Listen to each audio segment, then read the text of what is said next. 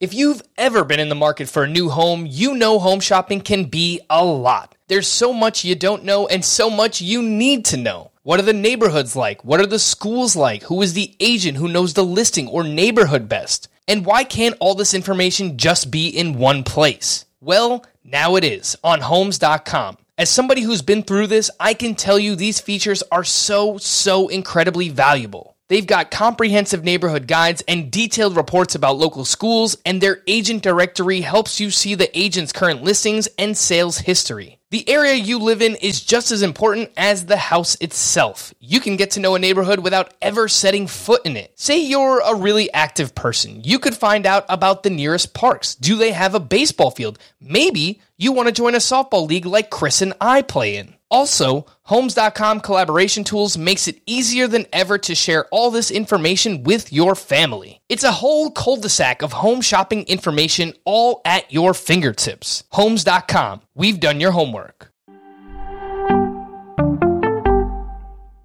Welcome to the Fantasy Baseball Today podcast from CBS Sports. High drive, center field, hit the wall, grand slam. This is magnificent. Got a fantasy question? Email fantasybaseball@cbsi.com. Get ready to win your league. Where fantasy becomes reality. Now here's Frank, Scott, Chris, and Adam. It may only be December 8th, but people are drafting me, and it's never too early for rankings debates. Welcome into Fantasy Baseball Today. Frank Stanfield joined, as always, by Scott White, and there is no chance that I will be the one that's debating Scott on his rankings because I don't have rankings. That means joining us on today's show, the co-owner of Friends with Fantasy Benefits, the creator of the Great Fantasy Baseball Invitational. He writes for Fangraphs. You can listen to him on the Sleeper and the Bus podcast. Friend of the program, someone we've had on here many times, Justin Mason. What is going on, Justin? How are we doing? I'm doing fantastic. It's nice to see you guys this holiday season. I love how festive Scott is right now. But Frank, you're slacking, man. No ranks to debate yet? Come on, I got to start doing something because, like, I have a bunch of different people's ranks, like, in Excel sheets, and I got projections going, and I'm starting to draft, and I don't know, like, I'm formulating all these opinions. I just kind of, like, I got to lay it out. I got to put it all in order. But don't worry. We're working on it. We're getting in the lab. Some things are going to happen. Scott, what's up, man? Doing good.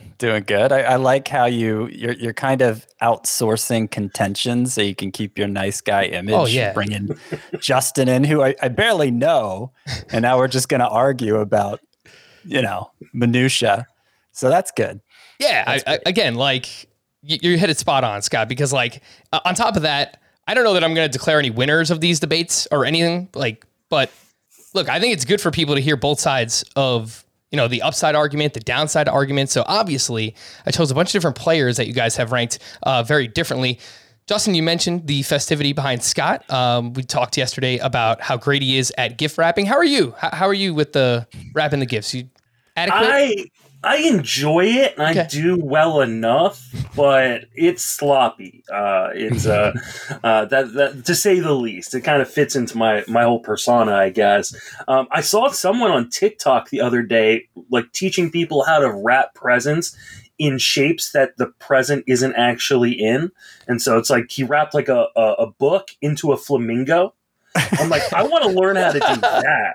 That's what I need to do. Like, my kid thinks they're getting a bike, and it's like, a pad of paper or something like that. That's what I want. That's awesome. That's like the ultimate Christmas troll job for your kids, right? So, oh man, I never heard of that, but that definitely sounds like a rabbit hole that I can go down later on. If anyone out there needs a Christmas gift, you can go to RotoWear and buy a shirt with Justin's face on it, because there's like 50 different of them. Also, the shirt that he's wearing right there is from RotoWear. No, they didn't pay me to say that, but they're good people, and I have a few of their shirts as well. And I just remembered that Justin's face is like all over their website. Anyway, let's jump right in, because I have like 12 different players for us to talk about, and chances are we're not going to get to all of them because that's just what I do on every single podcast. But let's jump right into it, and we'll start at the catcher position. Who doesn't love to talk about catchers?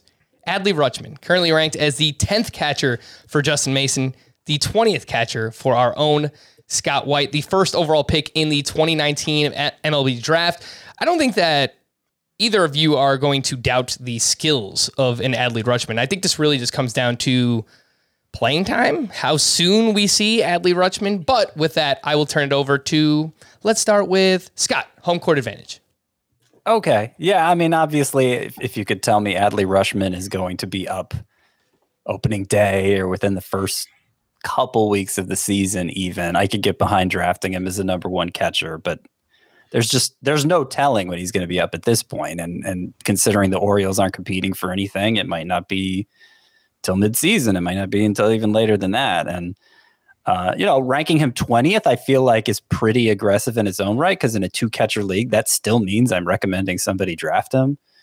But in a 1-catcher league, the idea that you're going to keep him around until he gets called up, like the roster space is just too precious for that. And to carry a second catcher who, obviously as good as he is, who knows what kind of impact he makes when he gets called up either. So I'm anxious to hear what Justin has to say about it, frankly, what his justification, what Justin's justification is for ranking Rutschman 10th. Well, I'll just point this out. The Orioles can still make moves. They can sign a catcher if they want, but according to Roster Resource, the 2 catchers on their roster right now, Brett Cumberland and Cody Roberts, they sound like great fellas. I don't know anything about either one of those guys. I don't know how aggressive they're going to be with Rutschman, but he was amazing in AA and AAA this past season. 285, 23 homers, 79 walks to 90 strikeouts. Like, his plate discipline's already there. He's awesome. Over 123 games. Justin, how are we feeling about Adley Rutschman? How soon do you think that we see him with the Orioles? I mean, with the way that he just kind of murdered AAA in that 43-game sample to end the year, you have to think that they're going to get aggressive with him. And this is an Orioles team that needs to put butts in the seat at some point. I think they're like the smallest market team in Major League Baseball, so it's hard enough for them to make a profit in comparison to other teams in the league. And this is the fun part about rankings at this time of year, because if we had done this podcast last week, you would have seen Rutschman at like 23 or 24 in my catcher ranks. And I moved him up last night because I wrote up catchers and catcher ADP movement for Fangraphs yesterday. And I did a little bit deeper dive. And I went, man, I think he's going to be up once we know what the CBA looks like, right? This could all change. We were talking about this off air right before the start, right? Is we have no idea what the collective bargaining agreement is going to be in terms of service time and whether or not they're going to keep this, kind of loophole where teams get this extra year by holding guys down for 3 to 4 weeks. If that's still in place, then he's up. I think right after that, I think he's one of the first guys up. And the problem with the catcher pool in general is it's just blah. Right? It's you get past like the first like 5 or 6 guys and it's like, I don't really care. So I'm going to shoot for the moon on a guy like Rutschman and hope that he comes up early enough. If he doesn't, then, I may have burned myself a little bit, but the difference between him and catcher 20, like Scott has him, what is it? Like 3 or 4 home runs, like, 15 points of batting average. It's really not that big. Yeah, I mean, it depends how you feel about guys like Mitch Garver and Alejandro Kirk, who I have outside my top 10 still, but there's reason to think both of them have considerable upside too.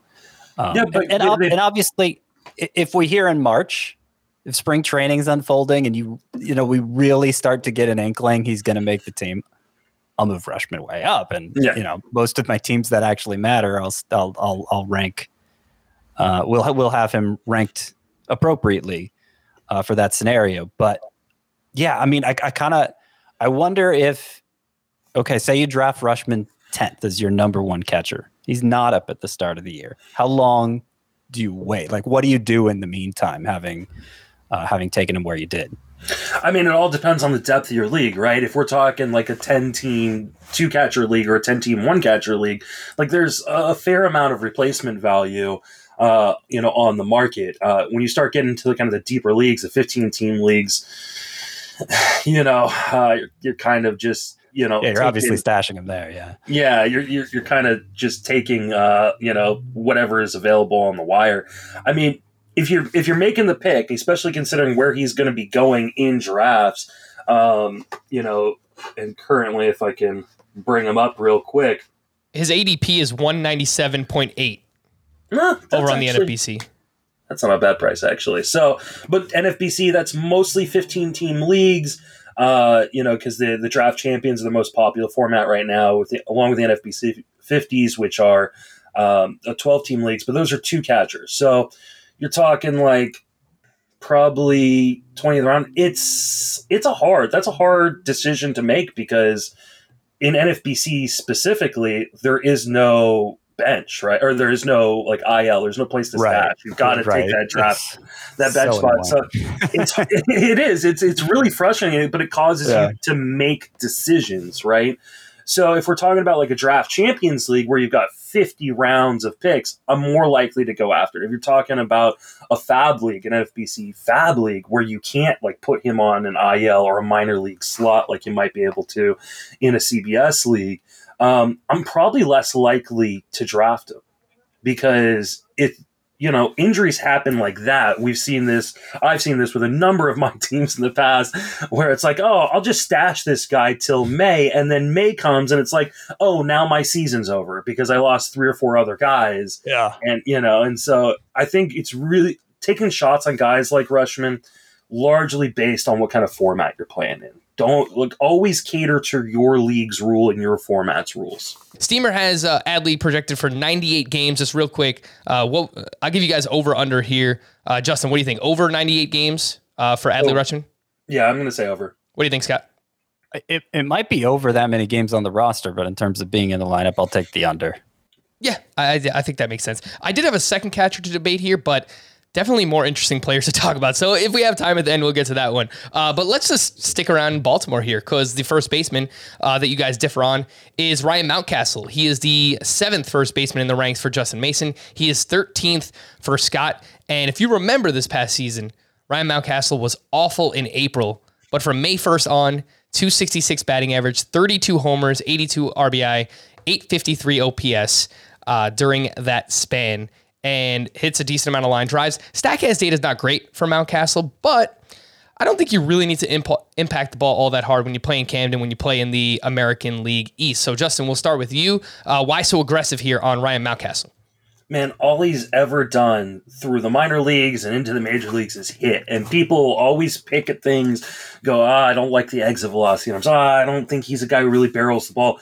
But all he does is hit. And one of the things that I hammered last year, I'm going to continue to hammer this year, is positional eligibility. And he's first base and outfield eligible. When you talk about catcher being bad, and catcher is the worst position in fantasy in terms of depth, the next worst one is probably outfield. And so getting that outfield eligibility is really nice, especially if you're playing in 15-team leagues with 5 outfield slots. You're playing 3 outfield slots, yeah, outfield's fine, whatever. But in a 5 outfield slot league, outfield gets kind of ugly after a little while, and I just love kind of the position he's in Baltimore, where he's going to hit in the middle of that lineup in a really nice park, like you said, against pitchers in the AL East, which I'm not as afraid of. I'm a big Mountcastle guy. This is probably aggressive, but I'm here for it. Do you think outfield's worse than third base? Yeah, I was about to say, do you hear that knocking? That's third base knocking, and they're just here to remind you just how awful that position is. So talked about it on yesterday's podcast. I actually did wind up with Justin Turner in the 11th round of this draft that I'm doing, which, look, as a fallback option at third base, I think I'm okay with, right? All things considered there, getting him where I did. But third base is pretty shallow. I have noticed, though, like, once you get past the top, 30, 40, there are outfielders that you can draft, but they're not really impact names, impact bats. So something I've noticed about outfielders. And the thing with like third base versus outfield is you only have to draft one third baseman. You might draft a second for your CI spot, but you only have to draft one. You have to draft 5 outfielders.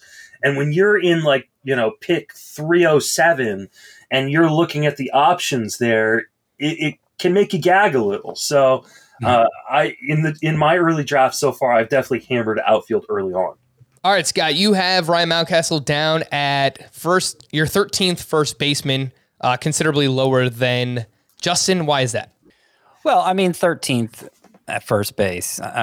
Look, he's still plenty. He's plenty usable. Mm-hmm. I think. I can't get excited about drafting Ryan Mountcastle because, okay, you look at his profile and it's so home run dependent. And we've mentioned the exit velocity. There's nothing special there. Maybe he'll hit 33 home runs again, but I certainly don't think you could count on it. I think between 25 and 30 is the more likely scenario from Ryan Mountcastle. And then what else is there?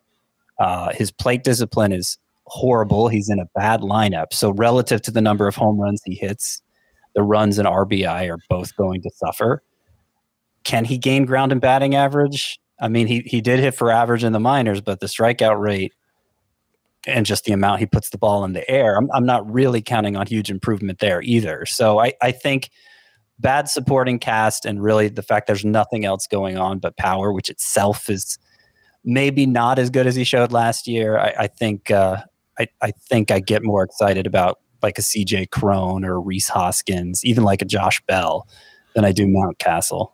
Yeah, that's what I was going to point out. That's basically the difference between you and Justin. You have a few of those names just ahead of him. I know that obviously, Scott, like you're pretty excited about Joey Votto still. Not that Justin has Votto ranked low. It's 12th first baseman off the board. I don't think that's bad at all. Early ADP has Ryan Mountcastle currently as the 8th first baseman off the board, 113.7. So some people may be buying that there's another level for Ryan Mountcastle to get to. I wanted to quickly mention at first base, Frank Schwindel. I mean, this is a huge disparity, and anyone who listens to the podcast down the stretch this year knows we are huge Frank Schwindel fans. Frankie 2 Hits is what we started calling him towards the end of the season. Just a unique player, 29-year-old journeyman, got the opportunity to play with the Cubs after everybody was traded away from their team, and he became an everyday player in August. Played 55 games. He had 2 or more hits in 25 of those 55 games. Like, that is awesome. That is amazing from Frank Schwindel. Scott, you have him as the 17th first baseman. Justin, you have him down as the 30th first baseman, and it's actually pretty interesting because I saw on Twitter some people talking about lofty projections from Steamer on Frank Schwindel. He's currently projected 270, 27 homers, 75 RBI. So that's pretty lofty, I would say, for a journeyman. Scott, you get the first word. This is more of like a deeper league, corner infield type bat, but why so much higher on Frank Schwindel? Frank Schwindel is one of those players that's, of course, very difficult to rank because 29-year-old's getting his first real opportunity in the majors. And I think, obviously, you can't take the numbers at face value, but I also have a difficult time dismissing somebody who puts up those kinds of numbers over 2 months. So, where do you put them? And I tend to slot those guys depending on, whether or not I like them or dislike them in a sort of nebulous sense. I tend to stick them kind of in between tiers at a position. And this is where Schwindel lands for me, 17th at the position. That's behind, it was behind Mountcastle and Jared Walsh. It's behind Luke Voit, presuming Luke Voit is the Yankees' first baseman again. But it's ahead of guys that I just don't really think are capable of making a big fantasy impact anymore, like Anthony Rizzo. And I have doubts about Trey Mancini. Jonathan Scope's never been that kind of guy. There's clear limits to that trio's upside, I think. So I'd rather that's the point where I want to gamble on a guy like Schwindel, who, got stuck in the minors for a long time, but he was a really good hitter there. He struck out only 15% of the time in the majors. That's a great rate. He's got an up the middle approach. It seems like he's really built for batting average, both based on what he did in the majors and throughout his minor league career. So I do think there might be something here. And that's the point where I'm comfortable gambling on it. All right. Yeah. Overall, Frank Schwindel hit 326, 14 homers, a 962 OPS over 64 games. You mentioned how much contact he makes. It's a great mark for him. 15.8% strikeout rate. Has had a few big seasons in the minors. Reminds me a little bit of Christian Walker a couple of years ago. Someone who kept dominating the minors, kind of like a quad A player, got his opportunity, and was okay for a while. Maybe Frank Schwindel can do something similar. But Justin, what do you think? Why so low on Frankie 2 Hits? You know what? I'm starting to come around on. I like how you call him Frankie 2 Hits. Every day, 2 more hits. That's a good nickname. My biggest concern is the Cubs. Like, I don't know what the Cubs are doing. And are they going to be a team that brings in more talent in the infield as they've been rumored to maybe want to do. And does that take away some of Schwindel's playing time? I mean, obviously what he did at the end of the season was amazing. Like, it was like out of this world. Like, I don't understand how he like kept up like a 92% zone contact percentage, which is just elite. Yeah, he should be higher in my ranks. I'm going to fix that tonight. When you go and look at my ranks tomorrow, for those of you who subscribe to my Patreon, it will be higher, and you can thank Scott White of CBS. All right. Very All nice. right. Yeah. We're moving the needle here. That's something that I do appreciate, Justin, that you and Paul do on the Sleeper and the Bus podcast, is like, if one of you guys make good points, Justin's like, yeah, you're right. I'm going to move them up like 10 spots in my rankings. So I can appreciate the transparency and doing that right here on the podcast. This is why you surround yourself with smart people, right? Like, because I'm going to have biases in what I do. Like, I'm going to come out and say, oh, this is what I think. And often someone's going to say something to me that maybe I didn't think of, or maybe I wasn't waiting properly. And having those smart people around you kind of help you kind of, fix that. So I love having these discussions because, by the time we get to the big money drafts in March, I want to have this stuff dialed in. All right. Yeah, you mentioned smart people. I would say there's one other smart person on this podcast, and it's not me. So good job, Scott. Chris Towers. He's talking about you. Brendan Rodgers, next up here at the second base position, the 31st second baseman for Justin, 15th for Scott in the second base ranks, former third overall pick back in 2015, really has not been able to stay healthy until this past season, where he hit 284, 15 homers, 51 RBI over 102 games, solid strikeout rate, made a decent amount of contact, 20% was the strikeout rate. Don't love how many ground balls that he hit, all the way up at 51% there. Had these really weird home road splits that we talked about a ton towards the end of the season, 12 of his 15 home runs coming on the road this past year. So some obvious regression, hopefully, coming for Brendan Rodgers at home. Justin, we'll let you start this time. Why so much lower on Brendan Rodgers here at second base? I mean, a lot of it has to do with health. Like, I just don't know if this guy's going to stay on the field. And the other part of it is the Rockies, man. Like, the Rockies do some of the dumbest things I've ever seen a professional sports organization do. Like, they just hate on their own, like, young talent and block them and sign weird guys to, and I just don't trust the organization as a whole. And so the combination of those two things means I've got to kind of temper my expectations on some of these Rocky guys. Like, I've been the guy who's been kicking the foot, or Charlie Brown trying to kick the football on Garrett Hampson for years, and at some point your butt just hurts too much after falling on it too often. So I see the talent. I think there is quite a bit of talent in his bat. If he stays on the field for a full season, then yeah, playing Colorado, if he's getting the at bats. But those are a lot of ifs, and I don't like to draft with ifs. I like to draft with things I can feel a lot more confident with. Yeah, and the second base position, middle infield in general, is actually pretty good this year too. So there's it's a pretty deep talent pool overall there with both of those positions. Currently penciled in as a starting second baseman for the Rockies, as you mentioned. I agree with you, like a bunch of the things, go ask John Gray. They didn't trade him away. They didn't give him the qualifying offer. And then, of course, they just let him walk for nothing. So, like, they just make head-scratching decisions all the time.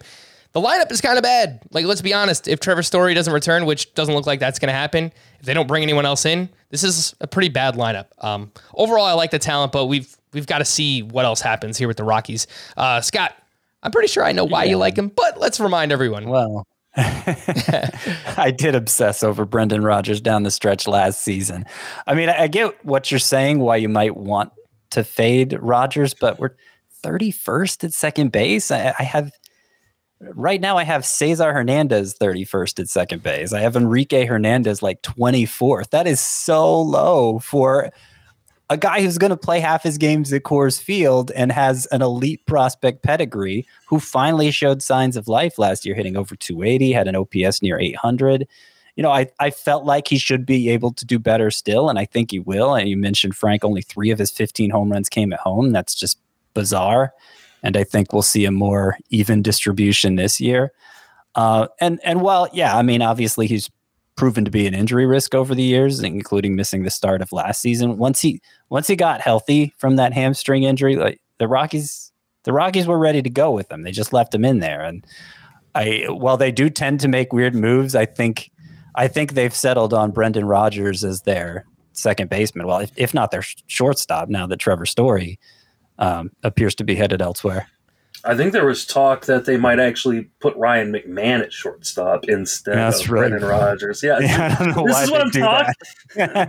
I think in order to keep Rodgers healthy, but like this is what I'm talking about. Like this is an organization I just do not trust. Yeah, I did think it was interesting. He did not attempt a single steal this past season. Originally part of his skill set, we thought that speed would be a factor there. He dealt with. They talked about it in spring. I wonder if he hadn't. I mean, obviously, it was a pretty serious hamstring injury he suffered, and I wonder if that, if he heads into the season without those concerns, if that might change. Obviously, I'm not counting on steals for Brendan Rodgers, but he hasn't stolen a base since the minor leagues in 2018.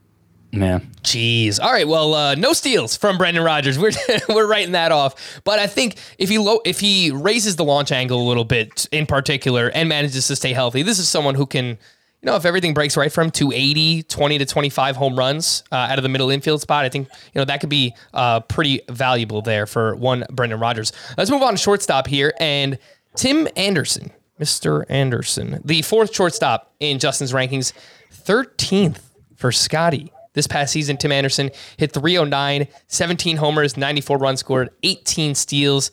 I was a big fan of Tim Anderson heading into this past season, and it was mostly because I thought he can be a 2020, maybe push like 25 steals, something like that. He was fine when he played. Part of his issue is that he does miss games pretty regularly. He's missed 89 games over the past 3 seasons. That's 23% of the total games available. Scotty, we will start with you. Why much lower here on Tim Anderson? Well, obviously, shortstop is a loaded position. We have to start there. Tim Anderson should be drafted as a starter even in 12-team leagues. Somebody should be starting one of the 12 shortstops I rank ahead of him somewhere else. Somebody's going to double up at shortstop there to get him in their lineup. So that's the place to start here. But, it's always been the case with Tim Anderson that I think people overestimate his power and especially his speed. He's still, to this point, has only one 20 steal season. If he hadn't gotten hurt last year, okay, it would have been a second 20 steal season. But it's not like he's this potential 30-30 guy. With good health, he could be 20-20 with a good batting average. And again, that's valuable. He doesn't get on base much otherwise, bad on base skills. But he just doesn't have that peak skill set that so many shortstops have where they can really dominate a category. And maybe you could make the case the sum is greater than the whole, or I don't think I said that right, but you know what I'm saying. I know people make that argument with Ozzie Albies too, and okay, fair enough. But when you factor in the injury risk for Anderson, the fact that he's not on base a ton, even with that high batting average, the fact that he needs this crazy outlier BABIP to sustain that high batting average, I don't think he's a standout at a position full of standouts. Yeah, I think that part that you mentioned about, I guess it would be his parts are greater than the sum of all the parts are greater than the whole. Yeah. Yes, what Justin said. That's exactly why we brought him on the podcast, because I knew that was going to happen at some point. But when you actually think about it, if Tim Anderson could stay healthy for 140 plus games, he should go 20-20. He's hit over 300 each of the past 3 seasons. That's valuable, and he's leading off for one of the best lineups in the game, so he could theoretically score 100 runs as well. So I think you're right, Scott. Like it's not like some crazy upside that he has, but it's just like you put all those things together, and that's a pretty damn valuable player. So, Justin, I think we pretty much just made the case for you, but yeah, I think you did. I mean, it's 5 category production, but what Scott is saying is true. Like this is the deepest position in fantasy. So if you rank him 13th, there are 14 shortstops going in the top 100 of NFBC drafts right now. The difference between 4th and 13th really isn't as it would be maybe at another position. I like Tim Anderson because you're getting power, you're getting speed, and you can then build your team in a lot of different directions after you take him. but I don't have like I'm not gonna like go at Scott like, hey, what are you doing? Tim Anderson's 4th overall. Come on. Yeah, I mean, no, it's kind of a preference thing. So like, why do you prefer Tim Anderson to? I mean, I assume you have Trevor Story ranked lower than 4th at shortstop. I do. I think I have him like 5th or 6th. I don't know where Story's landing. Yeah, like, I mean that obviously hangs. He will probably jump over him as long as he doesn't end up in a place it's like a park that's bad. But until I know exactly where, I can't pull the trigger. Yeah, I'm not worried about. I'm not worried about like a Coors hangover or anything like that. I think that kind of stuff's overblown. Over somebody like Bogarts, you're just thinking, okay, Anderson's going to give me some steals, and Bogarts probably won't. Yeah, pretty much. And I like Bogarts a lot. I think I have Bogarts 6th or 7th in my ranks. Let's see, I have Bogarts 5th, so I have Anderson 4, Bogarts 5, Story 6. Mm-hmm. So yeah, I like Bogarts a ton. I like the fact that he has shown the ability to steal bases too, but it's I think a little bit more fluky, the stolen base numbers with Bogarts than it is. The guy I don't count on many from Bogarts. Yeah, maybe we get something like 6 to 8 steals, I think, for Xander Bogaerts. Obviously, solid batting average, homers, really good counting stats from him. I think it's just like a preference of how you want to build your team. Do you have Wander Franco ahead of Tim Anderson? I do not. I have Wander Franco 11th. Wow, that might be the lowest I've heard. Yeah, I am not a big... I think Wander Franco is going to be a really, really, really great Major League Baseball player. And I think he's going to be a really good fantasy player in the long term. I don't know that he's there yet. I think really what he is a flashier, younger version of DJ LeMahieu, who I can get 60 picks later right now. And DJ LeMahieu is eligible at 1st, 2nd, and 3rd base, where Wander Franco is eligible at short. Now, that may be a little bit hyperbolic, but we're talking about a guy who's, 20? I can't take him in the 3rd round of a 15-teamer right now, and that's where he's going.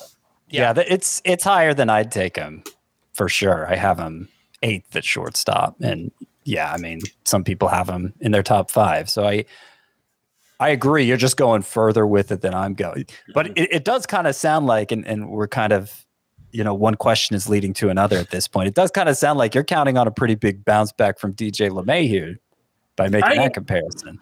I think so. I mean, I know he fell off this year, but I believe the track record with him. I really do. I don't think this is the end of him.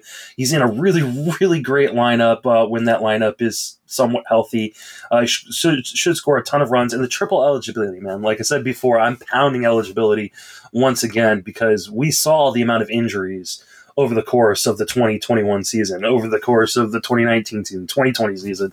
And especially if you're an NFBC player like me, having these guys who can kind of fill a lot of different spots when you don't have an IL is huge. Yeah, Scott, you're asking all the right questions, so I think I might just leave and just let you host the rest of this thing. But no, I think it's all fair points that you made there. LeMahieu, by the way, dealt with a core injury this past season. They didn't really tell us when it started. I mean, he could have been playing with it for half the season. We just don't know. He did have a sports hernia surgery right after the season ended. So that's worth noting there on LeMahieu. And as for Wander Franco, he is, you're right, 20 years old. He's like, this guy can't even drink spiked eggnog for Christmas. Like, what's going on, man? And he doesn't turn 21 until March. So he's still young. And I don't know if the power is going to be there right away. I don't know if the speed's going to be there right away. But if he, grows into it soon, then we could see, there's no limit for how good he can be. Yeah.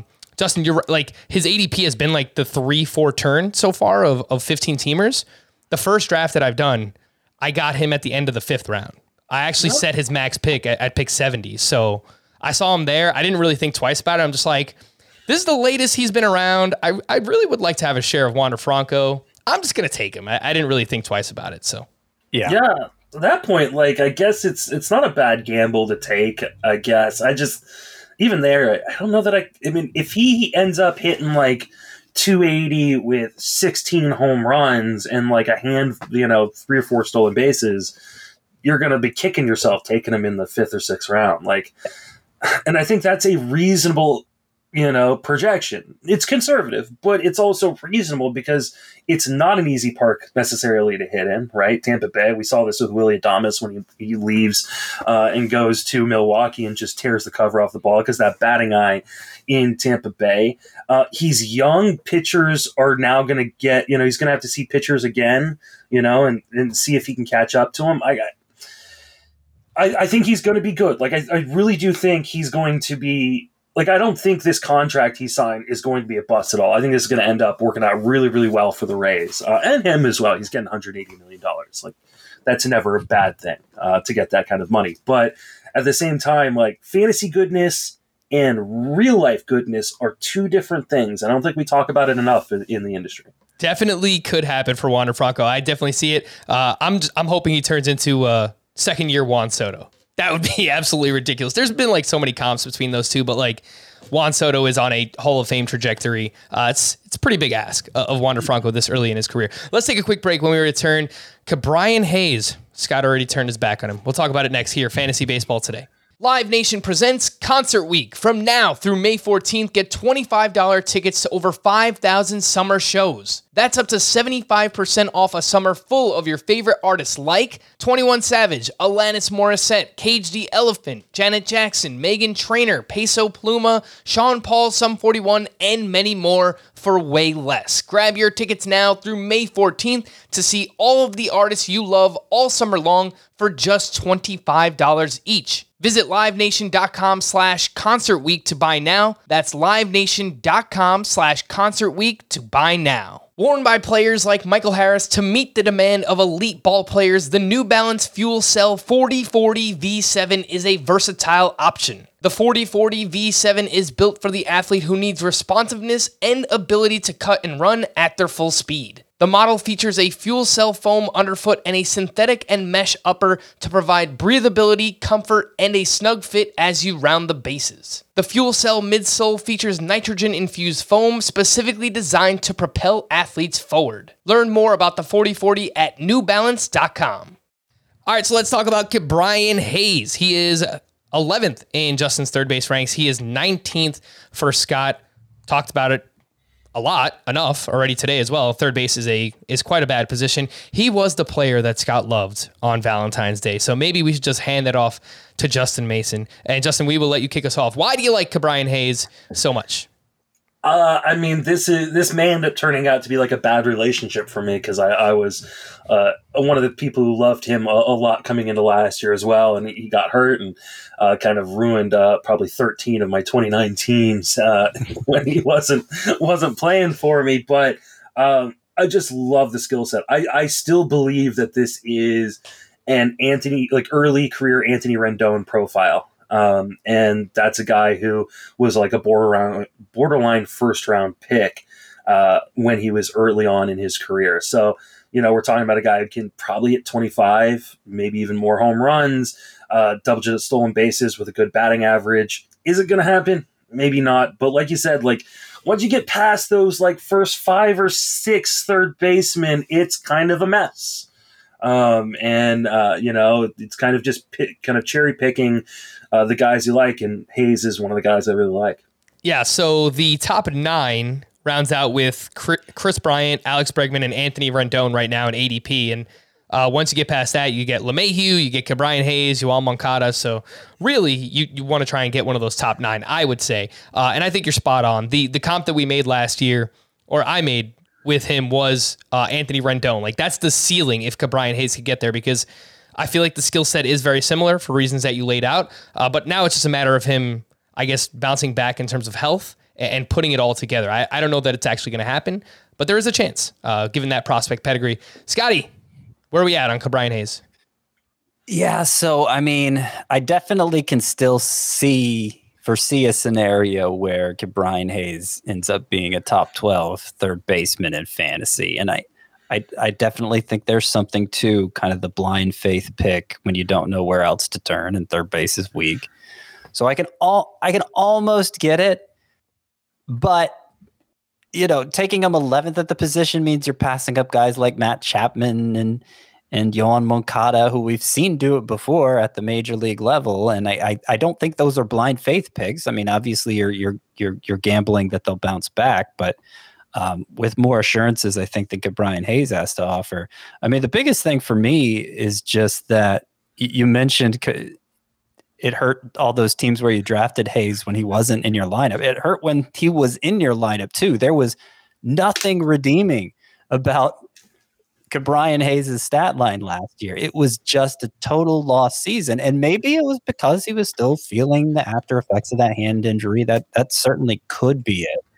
But you compare what happened last year, you look at his minor league track record, which was mostly uninspiring. That's what made that 2020 emergence so surprising. And so you're really basing a lot on, just that couple weeks of playing time in 2020, when there's a lot bigger sample last year that shows a lot less. So yeah, I can see Hayes as like a late round, flyer for your corner infield spot, preferably for your bench. But to draft him as my starting third baseman, I just think that's too much faith for me. Yeah, and I think that there's a lot of people that still have that faith, Scott, because the early ADP is 147.7.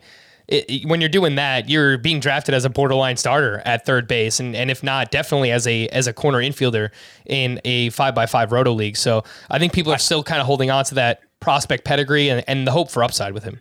I got to tell you, Justin's rankings here match up with early ADP a lot better than mine do so far. Well, yeah, that's because everyone's drafting off Justin's rankings. No, just kidding. It's got to be it, right? That's got to be it. All right, let's move on to the outfield, and we're saving the best for last here. We got some heavy hitters here, and Mike Trout, currently 12th in Justin's outfield ranks. He is 5th for Scott, and we talked about recently when we did the outfield review from this past season and an early look at Scott's rankings. The injury that from this past year was just like super fluky with Mike Trout, diagnosed with that calf strain in mid-May, given a 6 to 8 week timeline, and then wound up missing the entire season. Just didn't return. Didn't really make sense for them once they get to August and they're basically out of it at that point. It's like, why rush back, one of the best players on the planet? But even with that, he's missed time before this. I mean, since the start of 2017, he's missed 33% of his games to injury. Even if you take out this past season, from 2017 to 2020, he missed 19% of his games. That's still, a pretty decent margin. That's 1/5 of the games available to him. So, Scott, you can lay out the argument here. The pro argument for Mike Trout, I don't know that you need to say much. I mean, for like a decade, people, for a decade, I've abided by the saying, underestimate Mike Trout at your own peril. And last year was the first year that was proven incorrect because of that calf injury. I mean, obviously before then he was still Mike Trout. He had 333 at a 1090 OPS. He was amazing. And I still think when he's on the field, there's no bat that I project better numbers for than Mike Trout. He doesn't run anymore. So, it's fair not to have him as the number one outfielder anymore. I think you could even make a compelling case not to draft him in the first round. But, the only case for that is because you're still worried about the calf. And I just don't think it was incredulous. I was incredulous that he would miss even the rest of the first half when the injury happened, much less the rest of the season. And then after an off season of rest on top of it, that can't still be an issue going into next year. If it is, we'll know pretty early, and I'll adjust, obviously, before I draft my teams. But right now, I have no reason to believe that's going to be an issue. Yeah, I did find this quote from an article over on The Athletic in late September where Trout said that he was close to 100% at that point. He also said, once I talked to the trainers and talked to the front office and made the decision to shut it down, I kind of took a little bit of time off, and then I started doing things again. I started running. I started working out. I'm feeling great. I don't feel it at all. He said that towards the end of September. We'll see if he actually means it by the time we get closer to spring training, obviously. Justin, is this just solely about the injuries, or is there anything else you're worried about with Trout? I mean, it's mostly about the injuries. I agree with Scott. Like when you're talking about like a per game, production, like, I mean, he's still one of the greatest players in Major League Baseball. That being said, he also doesn't run. You mentioned this already, Frank. I don't think that part of his game's coming back. So it kind of depends on what you value coming in. And if he is, in fact, healthy as we start getting to pitchers and catchers reporting and March, he'll probably bump up my ranks, 3 or 4 spots, but maybe even into the top 5. But I don't know that I'm going to get him up there where he used to be, because speed's not a part of his game anymore. Like, that is a huge part of the fantasy game. Is if you're not getting speed in your first few rounds, it's hard to get it later on. And so if you're playing in a roto format, obviously points league, it's different. It can bump him back up a little bit more. But in a roto format where you need those stolen bases, it hurts that he doesn't get them, Yeah. I would still argue that he is a borderline first round pick, probably very firmly in the first round in a points league, just given his plate discipline and his ability to walk still and everything else that he does. But yeah, like he's probably not going to run much. And the last time we saw him over a full season, not even a full season, was 2019, 134 games. He stole 11 bases, so he's not a zero, but he's not going to contribute the same number of steals that other players in that range are going to provide. All right. Well, let's continue in the outfield here with Randy Arozarena, who, Justin, you have as your 18th ranked outfielder. Scott has down as his 27th outfielder. And I mentioned that I took him in the 4th round of this draft that I'm in right now. 15-team league, obviously provides some speed there. And I took Jose Altuve in the 6th round.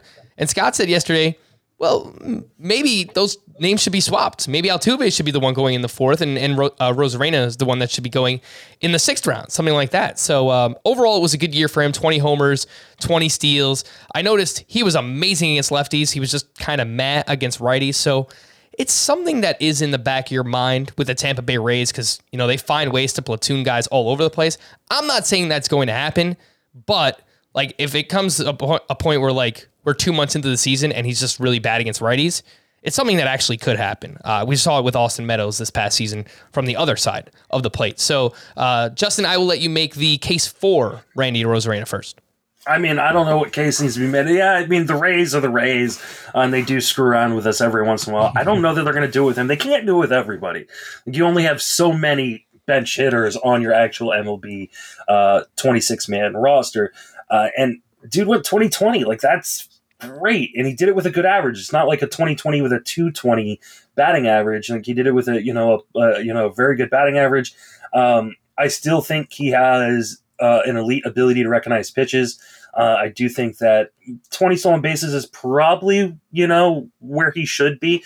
But I think there is more power in that bat. We saw it in the postseason, saw it at the end of 2020, and his ability to recognize those pitches out of a pitcher's hand, I think at some point may translate into even more power at some point. So do I think we have to get more to, kind of justify this draft slot or where I've got him in my ranks? No, but I think there is more in there. Yeah, no, I would agree with that. I mean, if he comes close to his projections here, 258, 25 homers, 19 steals, you probably want a little bit better batting average, but I think most people would be all right with getting that out of Arozarena. He's one of these launch angle guys, too, where he hits a lot of ground balls, and if he learned how to raise that launch angle a little bit more, then we could see even more power out of him, more than the 20 home runs that we saw this past season.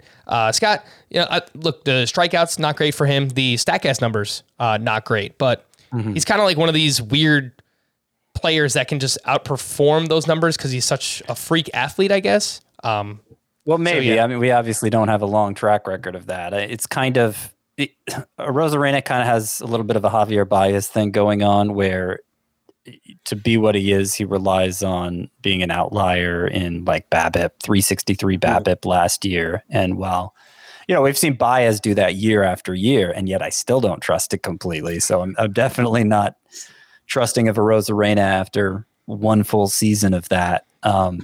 So, it sounds like Justin's hopeful of some improvement even from Arozarena. I'm fearful of him taking a step back. And apart from the steals, him having 20 steals last year, he's not a standout in anything else. It's nice to get some power from a steals guy. It's nice to get some runs from a steals guy. That's all nice. But like one of the things I'm trying to be intentional about in Roto League specifically is not being intentional about stolen bases, because like I just felt like it put me in so much trouble in everything else. And that's a stat that you don't need that much of it to finish like 8th place in the category. It's not like a true punting of steals. If I happen to get, a Bo Bichette in round 1 or whatever, I'm not going to turn it down because he does so much else too. But I'm not going to elevate somebody who's hurting me in other areas. You could get a lot more power in that area than you're going to get from Arozarena, a lot more RBI. And so, I'm willing to pass up the 20 steals and take some other outfielders instead. All right. Randy Arozarena's ADP right now is 57.4. He's going just ahead of Nick Castellanos, someone who could be a true 4-category contributor. We'll see where he winds up in free agency. Eloy Jimenez could be another similar player like that. Dropping down a little bit more. Byron Buxton, probably a similar player to Arozarena. The upside's probably even higher, but of course, a ton of injury risk there with Byron Buxton. More, yeah. Yep. All right, last thing on outfield here. We're not going to debate another player, but Justin, you're wearing the Cedric Mullins shirt here, and anyone who's listened to you before knows that you were all over Cedric Mullins last year, so kudos to you, someone who had an ADP outside of the top 400, 500, goes 30-30. Just a truly spectacular call on your part. Vlad Sedler, someone we've had on this podcast before, does great work. Make sure you follow him on Twitter at RotoGut. He does this year's Christian Yelich every year. So we're starting to make, let's do this. Let's make the branding right now. Let's make this happen. Do you have any thoughts on who this year's Cedric Mullins could be? I mean, I'm getting some crap talked to me by my co-host Paul Spore because I refuse to really name someone, right? Because I was talking with you guys before we started. It's like, this is a once in a lifetime call. It's take a guy who's who started outside the top 500 picks when we started drafts this time last year. Eventually made his way right around pick 300, kind of in the main event areas and stuff. In my own TGFBI draft, he went undrafted that, and that was early March, right? So deep league. I'm never going to get another call like this where a guy goes 30-30. There aren't guys who produce that level. And he outperformed what I thought he was going to do. And so I know people are going to ask me who's this year's Cedric Mullins. There is no this year's Cedric Mullins. Right. But if I'm going to give you a guy, I want to identify some of the things that I saw in Cedric Mullins. One, namely, lineup spot, right? He was leading off at the end of 2020 in what people thought was going to be a crowded outfield in Baltimore with Austin Hayes and DJ Stewart, but they kept rolling him out there, right? The team had a lot of faith in him. A guy that I knew he had speed, but I thought there's a little bit more pop. So if I give you the 2022 Cedric Mullins, it's going to be on another crappy team, a guy who's leading off at the end of the season, Cole Tucker, who is shortstop eligible in FBC, but in some leagues, he's got eligibility all over the place. Cole Tucker, could he be? He's a guy I am targeting late in drafts. Currently going pick 659 in NFBC. He's on the Pirates, by the way. I know. Like I said, he's on another. I'm not telling you. Team. I'm telling the audience because that's not a name they've probably heard a lot. But no, people weren't talking about Cedric Mullins. So these are the guys. Right? He was leading off for the Pirates at the end of the year last season, giving them showing a little bit of faith for him. He's a former prospect of note. Remember Fabapalooza a few years ago when he came up and everybody threw hundreds of dollars at Fab? He's got a little pop. He's got some speed. He's got cool hair. Cole Tucker, baby. That is this year's Cedric Mullins, though there won't be one. All right. Look, the guy definitely has cool hair. There's no doubt about that. So he's got that going for him. Looking at the minor league numbers, definitely has some really, really big steal seasons there. So the speed is legit. And I remember when he came up, there was some fanfare, some excitement about him. So in the deepest of leagues, for those playing in NL only, a name to remember there for you, Cole Tucker. Justin, I'm just going to submit my own two names here. Definitely not as deep as Cole Tucker. Lane Thomas with the Washington Nationals, all over it, leading off for them down a stretch, showed us some power, some speed. I think he's going inside the top 300, so like definitely not that late. But yeah, his 275 is his ADP. And then Connor Joe is the other one. I don't know if the Rockies are going to make other moves, but he was leading off for them, and he was performing. So I do like Connor Joe. I don't know how much speed he's going to give. That was a name I thought of too. Yeah, nice. All right, so both are really good calls. I mean, these are guys that are going to be undervalued. Lane Thomas is getting a little bit of fanfare, but I like the call there too. Getting the bat in front of Juan Soto is never a bad spot. So. All right, so I had 3 starting pitchers to talk about. We got like 5 minutes left on the podcast. I'm going to choose the one that has the biggest disparity in your rankings, and he's someone we haven't really talked about much so far here in the offseason, and that is Trevor Rogers, who Justin has 22nd in his starting pitcher ranks. Scott has down at 46 at starting pitcher, and it was a really good first full season for Trevor Rogers. 2.64 ERA, 1.15 WHIP, 157 strikeouts, over 133 innings pitched, 14% swinging strike rate. I mean, that is an elite mark for Trevor Rogers. The fastball velo jumped about 1 mile per hour. Changeup was amazing for him. I think the slider could be a really good pitch. The usage on that pitch kind of fluctuated throughout the course of the season. I remember that it was first month or two, he was using it like 15 to 20% of the time. Then he dialed it back. So we'll see where he settles in with that pitch ultimately. But man, Trevor Rogers, when he was healthy and he was going, he was really, really damn good. So, Scott, why so low here on Trevor Rogers? Down at the bottom of the blob.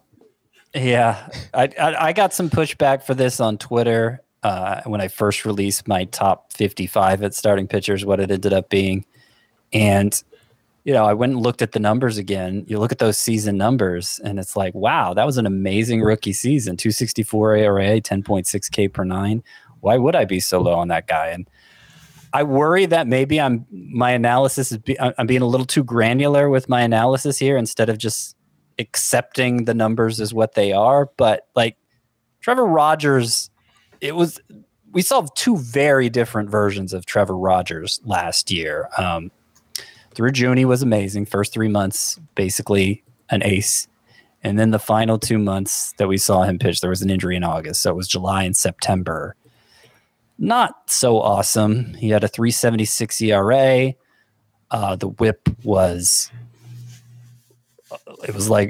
near 1.5. His swinging strike rate went from about 16% to about 11%. And obviously he's still building up workload on top of it all. So he didn't leave a good taste in my mouth. He made me second guess what I saw early in the season. He's on a bad team. And I don't know quite what I'm getting from Trevor Rogers. Now, we talked about the blob before at starting pitcher, where in my own rankings, it comes out to number 31 to number 55. I'm just really not sure what order to rank them. Trevor Rogers is right in the middle there at 46. I'm not going to be able to rank him as high as you have him, Justin, but I could be talked into moving him closer to 30. Let's do that. Let's do that. We'll talk me into it. Yeah. So yes, he definitely struggled in July. But you have to wonder, like, how much of those struggles in July had to do with the injury that he ended up missing pretty much all of August for, right? Because when he comes back from the injury in September, even when the Marlins aren't really, they're not competing, he goes and throws like a 3.52 ERA and has a 10 strikeout performance in one of those 5 starts in September. He pitches in a really, really nice ballpark in a great division in the NL East, where the world champs are. And I think that this is a guy that they're going to let go. If he's healthy, which he showed at the end of the season that he is, right? The Marlins are a team that lets their pitchers pitch. And we've seen it with Alcantara.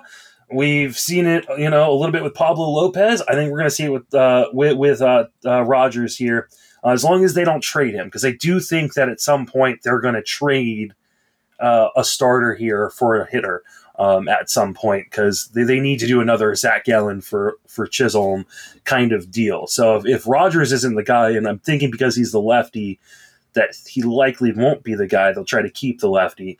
And it might be like Pablo Lopez instead. That I think Rogers is, I think he's a top 25 starter this year. Couple counterpoints. All right. To bring up.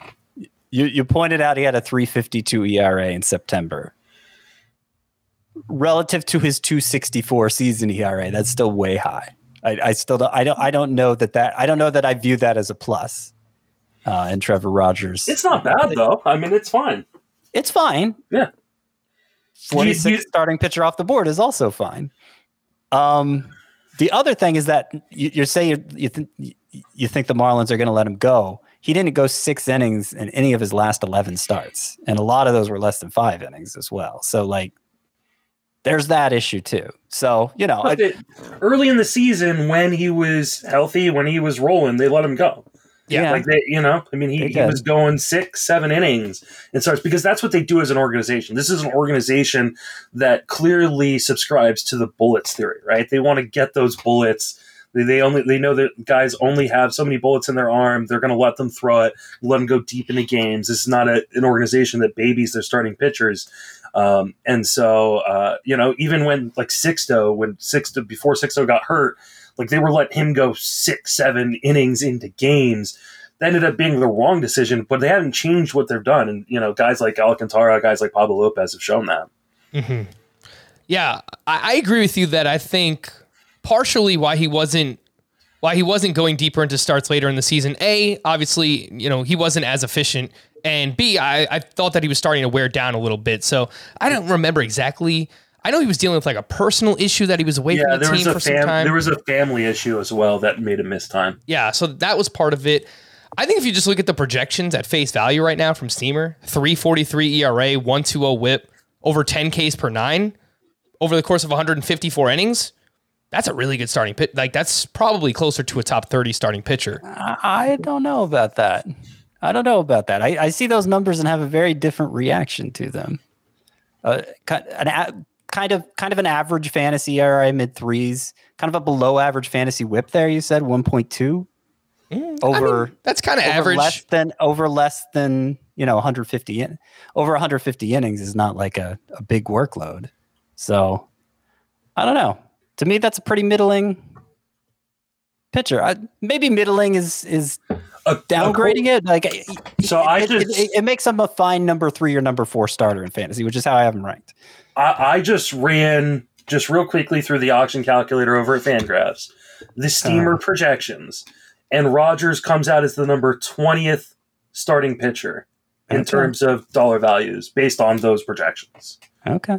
So I think maybe this is a situation in which you saw such amazing eliteness from him in the first half, and you're going like, I want that. That's what I should be getting. And, sure.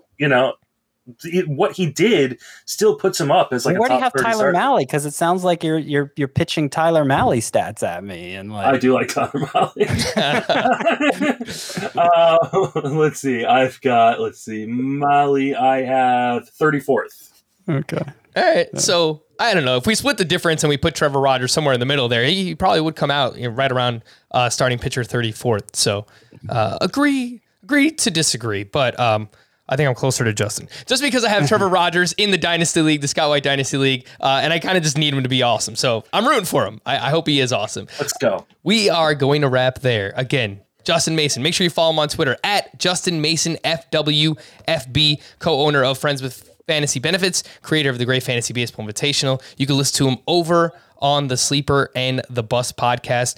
Justin, thank you for coming on, and I also want to thank your wife for allowing you to be here. Of course, my wife. I'll pay for this later, but she loves you guys. She appreciates you guys letting me come on. Yes, thank you once again. All right, so we are going to wrap there. For Scott and Justin, I am Frank. Thank you all for listening and watching Fantasy Baseball today. This will be our last podcast of the week. We will be back again next Tuesday. Bye-bye.